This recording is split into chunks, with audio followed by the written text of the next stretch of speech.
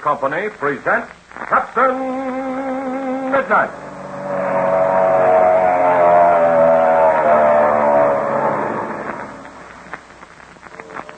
Captain Midnight, brought to you every day, Monday through Friday at this same time, by the Skelly Oil Company, Skelly Jobbers and Dealers.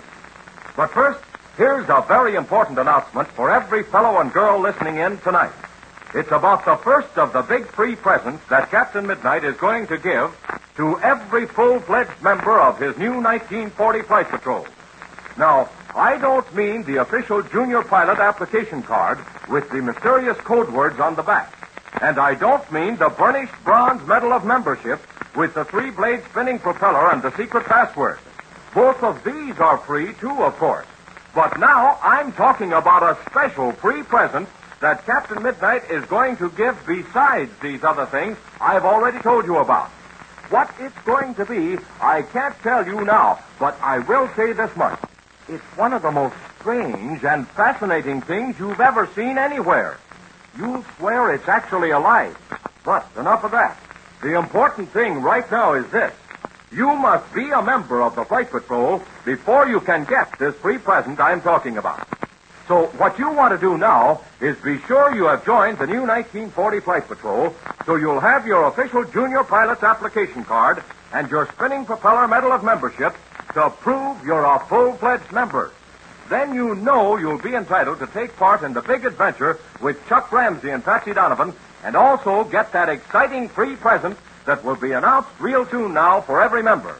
So, if you haven't already joined, remember, here's all you do. You don't need a single penny. No box tops, no seals, not even a penny for a stamp. You just stop at your Skelly service station the next time you're out in the family car and tell your Skelly man you want to join the new 1940 Flight Patrol. He'll give you your junior pilot's card right away and see to it that you get your spinning propeller medal just as soon as possible. And he'll put your name on the list for the next free present that Captain Midnight is getting ready right now to offer you over the air on this program. But remember, it'll be for members only, so join up at your Skelly service station tonight. And now to Captain Midnight. Yesterday, you remember, Captain Midnight and Chuck finally succeeded in locating Patsy and Ma Donovan after they escaped from the cabin. On guard in the darkness nearby are Pinky Drake and Slim Poole. Captain Midnight had just decided to take their prisoner, the pilot Zollinger, to a new hiding place in the mountains when Ma Donovan suddenly screamed that the supposedly injured man was escaping. Our scene today takes up the chase as Pinky's voice is heard in the distance. How are you, Slim? Run him! Her! I can't see very good in the dark. Quick, Pinky, over to your left. By the great grizzly, if it ain't Captain Midnight. Great Caesar Ghost, I'm sure glad to hear his voice. All right, never mind that. Quick, which way did he go? Seems to me like he went up the hill. Hey, Slim, he went up the hill. Well, I don't see nothing now. It's dark. You can't see more than a few feet. Gosh, Red, this is bad. If that fella gets back to Shark, he may ruin all our plans. He couldn't get away very fast. Well, if you ask me, he's gone plenty farther this time. Well, there's no way of finding him tonight. We'd better get going ourselves. Jump and see horse and back. What's that? Well, sure, that can be heard 10 miles away. Help! Help! Quick, Slim's in trouble. Hurry, everyone, this way. Come on. Hurry. Sounds like a bunch of wild animals at a circus. Yes. Help! Quick, help! By the great horn toad, look at Slim. He seems to be down in the ground wrestling with something. Or else he's having another one of his nightmares again. Wake up, Slim. It's a wild animal, that's what it is. It's real. Quick! Get this thing off of me! Come on, give me a hand here, Pinky, you old fool! Look out, it's jumping this Look way. out, everyone. Oh, good. Look at Slim. He's fighting with himself. That's what he is. Quick! Grab this thing! Why, you're crazier than a flea, Slim. There ain't nothing on you. The heck there ain't. Quick! Grab it! Pour your flashlight on him, Chuck, quick. There. Look at poor old Slim shot a box. Why, you think he's getting ready to fight Joe Louis? Well, sakes alive, look at Slim's face. Why, it's all cut up. Why, what in the tarnation was it, Slim? Seems to me that I've seen something moving in the hole, and I stuck my hand in, and the next second I was a-fighting with something. I'll bet it was a wildcat. Well, whatever it was, it sure had sharp claws. Well, I guess our prisoner's gone now. Yes, and we've got to get out of here, too. If we stay around here, we'll have all of Shark's men to contend with. And as soon as that escaped pilot gets to some of his friends, he'll lead them back here. All right, now listen, everyone. We're going to start on a hard march. Chuck and I will go first because we know the way. Mrs. Donovan, you and Patsy will follow immediately behind us. Sure, and we'll be right at your heels. Okay, Red. Fine. Pinky, you and Slim bring up the rear. We won't let no one get near us, you can bet on that. Yeah, you mean I won't. I'll never forget the time when Pinky was supposed to be guarding camp. All right, now. It wasn't like you was going to tell it was. Leastwise, I don't get into fights with myself. All right, come on now, you two. You can fight some other time. We've got a big job in our hands. Are you ready, Chuck? All set, Red. Come on now, here we go. And don't lose track of each other for even an instant.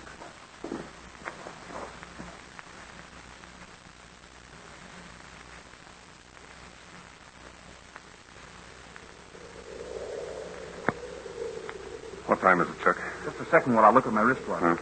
It's 5 minutes to 3, Red. Almost 3 o'clock, eh? That means we've been on the trail well over 2 hours. It's been pretty tough for Ma, Red. Walking like this since midnight, and we've been going uphill most of the time. I heard that, Chuck Ramsey, and I ain't a bit tired. I can keep on going a couple of hours more. Just the same, Mrs. Donovan, I think we're going to call a halt. This looks like a good sheltered spot. You bet it is. Oh, look, Chuck. There are some thick pine trees. Oh, sure, and it smells just like the hills near Black Gulch.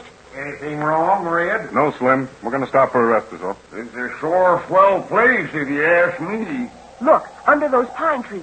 The needles are so thick. Yes, come on over this way, everyone. Get out your pocket knife, Chuck.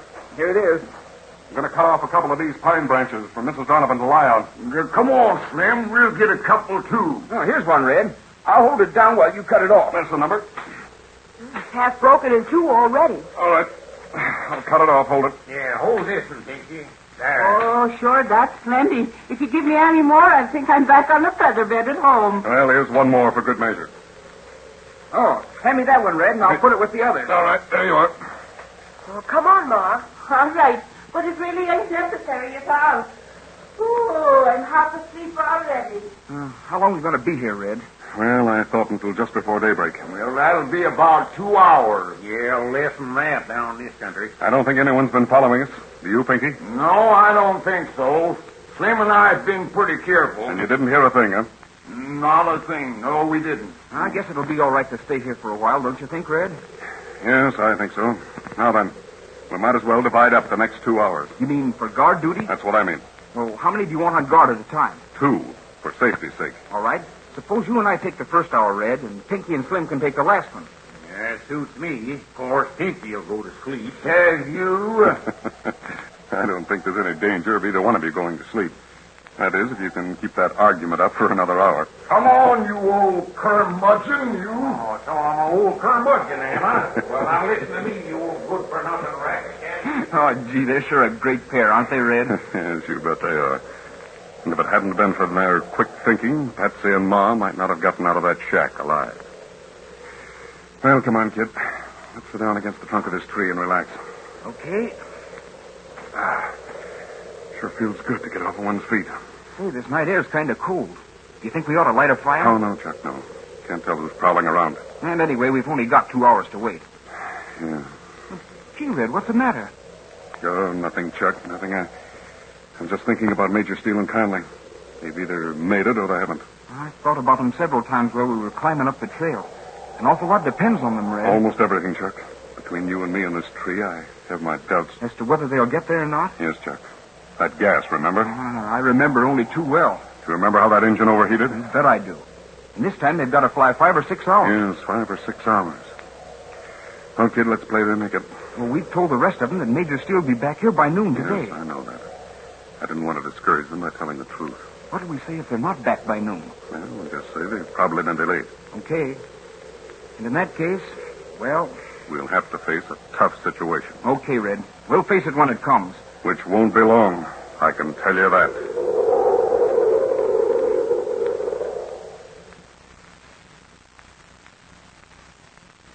And almost at the same instant, across the towering ridge to the east, a different scene is taking place.